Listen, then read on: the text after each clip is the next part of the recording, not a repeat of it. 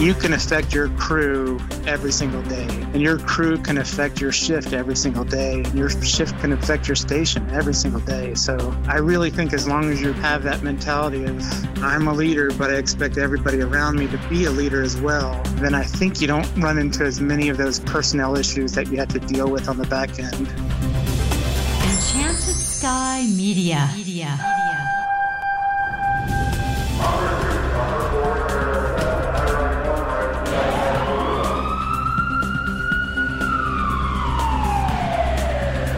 From the Enchanted Sky Studios in Prescott, Arizona, this is Code 3, the Firefighters Podcast, hosted by award-winning journalist Scott Orr. Code 3 features interviews with leading members of the fire service, discussing firefighting strategies, tactics, and other topics you need to know more about. Now, here's Scott. That's right, and I will not let Parkinson's stop me. Thank you for joining me again here on Code 3. This is the show for and about firefighters. We're informing and entertaining members of the fire service, just like you, from coast to coast. What does it take to be a fire officer? There's more to it than just giving orders, of course, and most good officers realize that from the outset. In fact, being a great officer could be considered a skill or even an art. My guest today wrote a post for the Firefighter Nation website about the art of being a fire officer. Kirk Galatis is interim assistant chief at the Mulkiltale Fire Department in Washington State. He began his career as a firefighter with the U.S. Air Force right out of high school. He's also worked as a volunteer firefighter. And Kirk Galatis joins me now. Thanks for being on Code 3. It's my pleasure. How did you come to think of being a fire officer as an art form? It kind of started just with agreeing to have Mike Gagliano from Seattle Fire come teach us his class, The Art of Go No Go. And it just got me thinking of other books that had been titled The Art of, whatever, including The Art of War, Zen and the Art of Motorcycle Maintenance, just a whole bunch of other titles. And I think it's just a catchy little title more than anything, but it also encapsulates a lot of the uncertainties of what we do as fire officers. Yeah, I think a lot of people would think of a fire officer as being more of a science than an art. But is there really an art to being a good fire officer? I believe that there is. I think that it takes a continuous improvement of your skills. I think we should all kind of be like, Leonardo da Vinci walking around the streets, never wanting to say that his project is complete because it's just always can be improved. So if you want to be a true artist, then you have to kind of keep working on your art form. And I know personally I'll never get to where I want to be as a company officer. So I consider it an art form to keep working at it. What are some of the characteristics that define an excellent officer, one who's an artist? Ooh, that's a great question. Like you said before, I think some people say that it could be considered a science, but I think so many of the variables that we encounter on a daily basis, whether it's personnel issues or emergency responses or just kind of planning the day out and having to deal with everything that comes up, is just not something you can easily put into a checklist. We don't come here and just punch a clock and do the same thing over and over and the day never changes. The day's actually never the same. So I think it takes a little bit of kind of creativity and artwork to make it all happen and make it happen well. There's definitely some artistry to dealing with personnel issues. I'm curious how you feel about ways to handle problems. Are you more of a disciplinarian or a counselor, or where do you fall on the scale? Very much not on the disciplinarian part of it. My philosophy comes a little bit from a few books that I've read. I'm a big reader, so one of the books that's had the biggest impact on me is Turn This Ship Around. And at the Admiral, and I don't remember his name right now, but he talks a lot about, you're not trying to create followers. You're not trying to gain power and create followers. You're trying to give power and create leaders. And that's kind of my philosophy too now is I'm creating my replacement every single day in everything that we do around here. That's interesting. It's definitely a different philosophy than a lot of people have, because a lot of people do believe they are trying to create followers. Does it take a certain level of self-confidence to create your successors every day? I think so.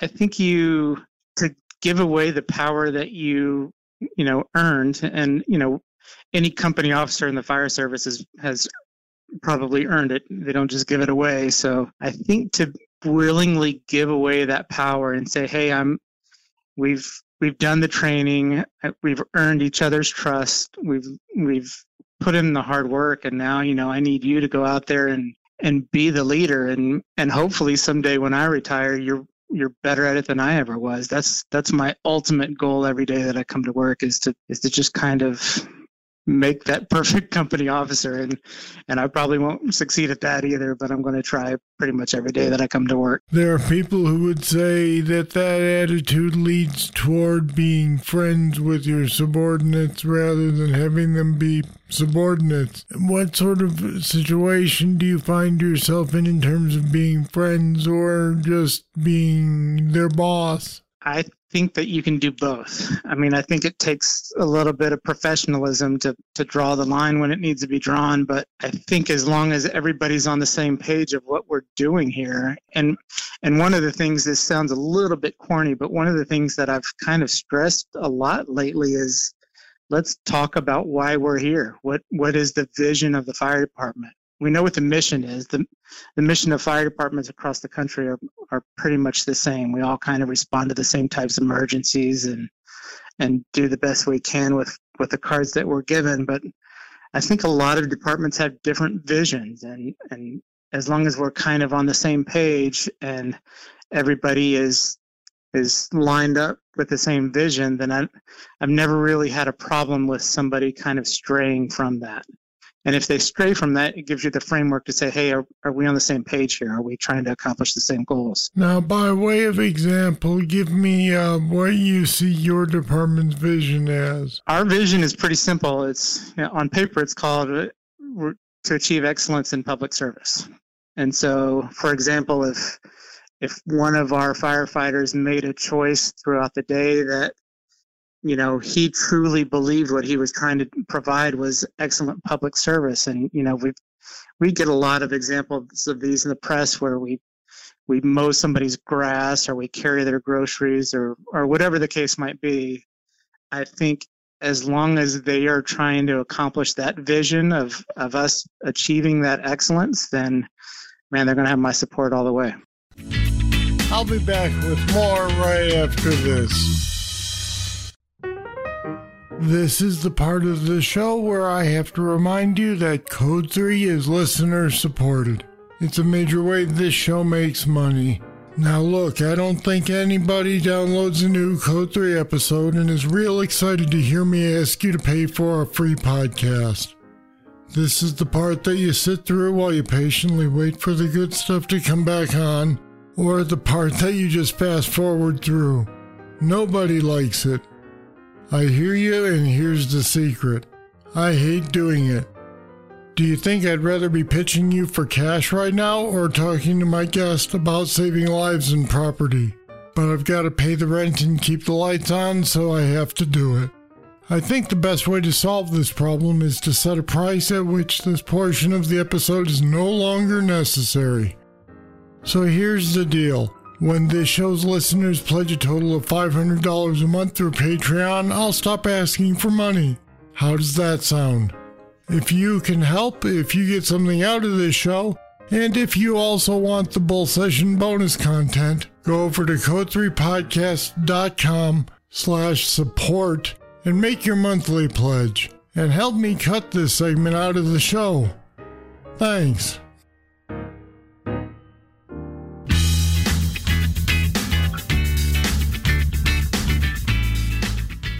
It sounds like your guys have the attitude that they're never off duty in some form or another. Is that accurate? Yeah, today especially. I mean, there just is no off duty.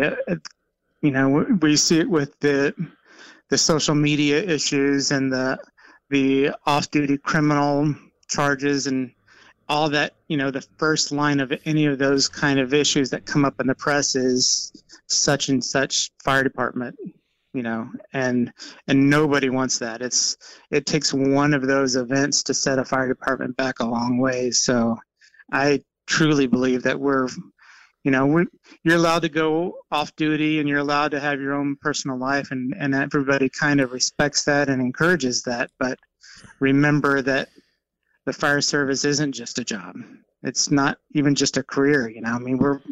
We're all fully vested in this, and we all want the same results long term, so we can't have the bad press. Well, it's true. Every newspaper headline starts with so-and-so firefighter arrested for whatever. It's never so-and-so accountant arrested for fighting or so-and-so street sweeper arrested for alcohol. It's always firefighter or police officer.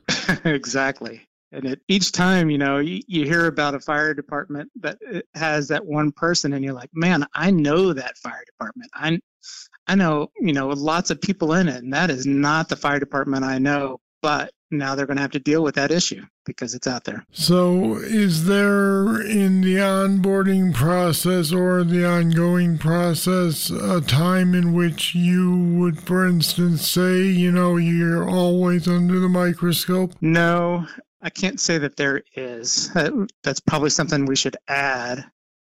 It's more of, I think, a general kind of, when you're here, you're part of the team. So I think it's something we stress without specifically saying it, but we probably should. We're a rather small department, so we don't have like the traditional, here's our onboarding process, and we're going to make sure everybody signs this document to say that they've have that agreement, what they're going to do on and off duty. But that's a good question, and we probably should look at something like that. It sounds as though what you're saying is that you've built a culture that understands that concept implicitly, at least among your guys specifically. Yeah. And, I brought him up before, but Mike Gagliano, my first exposure to him was a class that he called Firehouse Excellence. And it really is that, hey, people have this big problem in the fire service where they think they can't affect huge change, but when you boil it down to that smallest component, you can affect huge change. You can affect your crew every single day, and your crew can affect your shift every single day, and your shift can affect your station every single day. So I really think as long as you kind of have that mentality of, I'm a leader, but I expect everybody around me to be a leader as well, then I think you don't run into as many of those personnel issues that you have to deal with on the back end. And it makes life just a lot more fun to be around, too.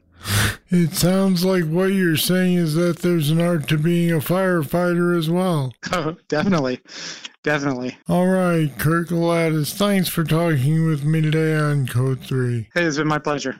And we put some more information about the art of being a fire officer on our website at code3podcast.com/art.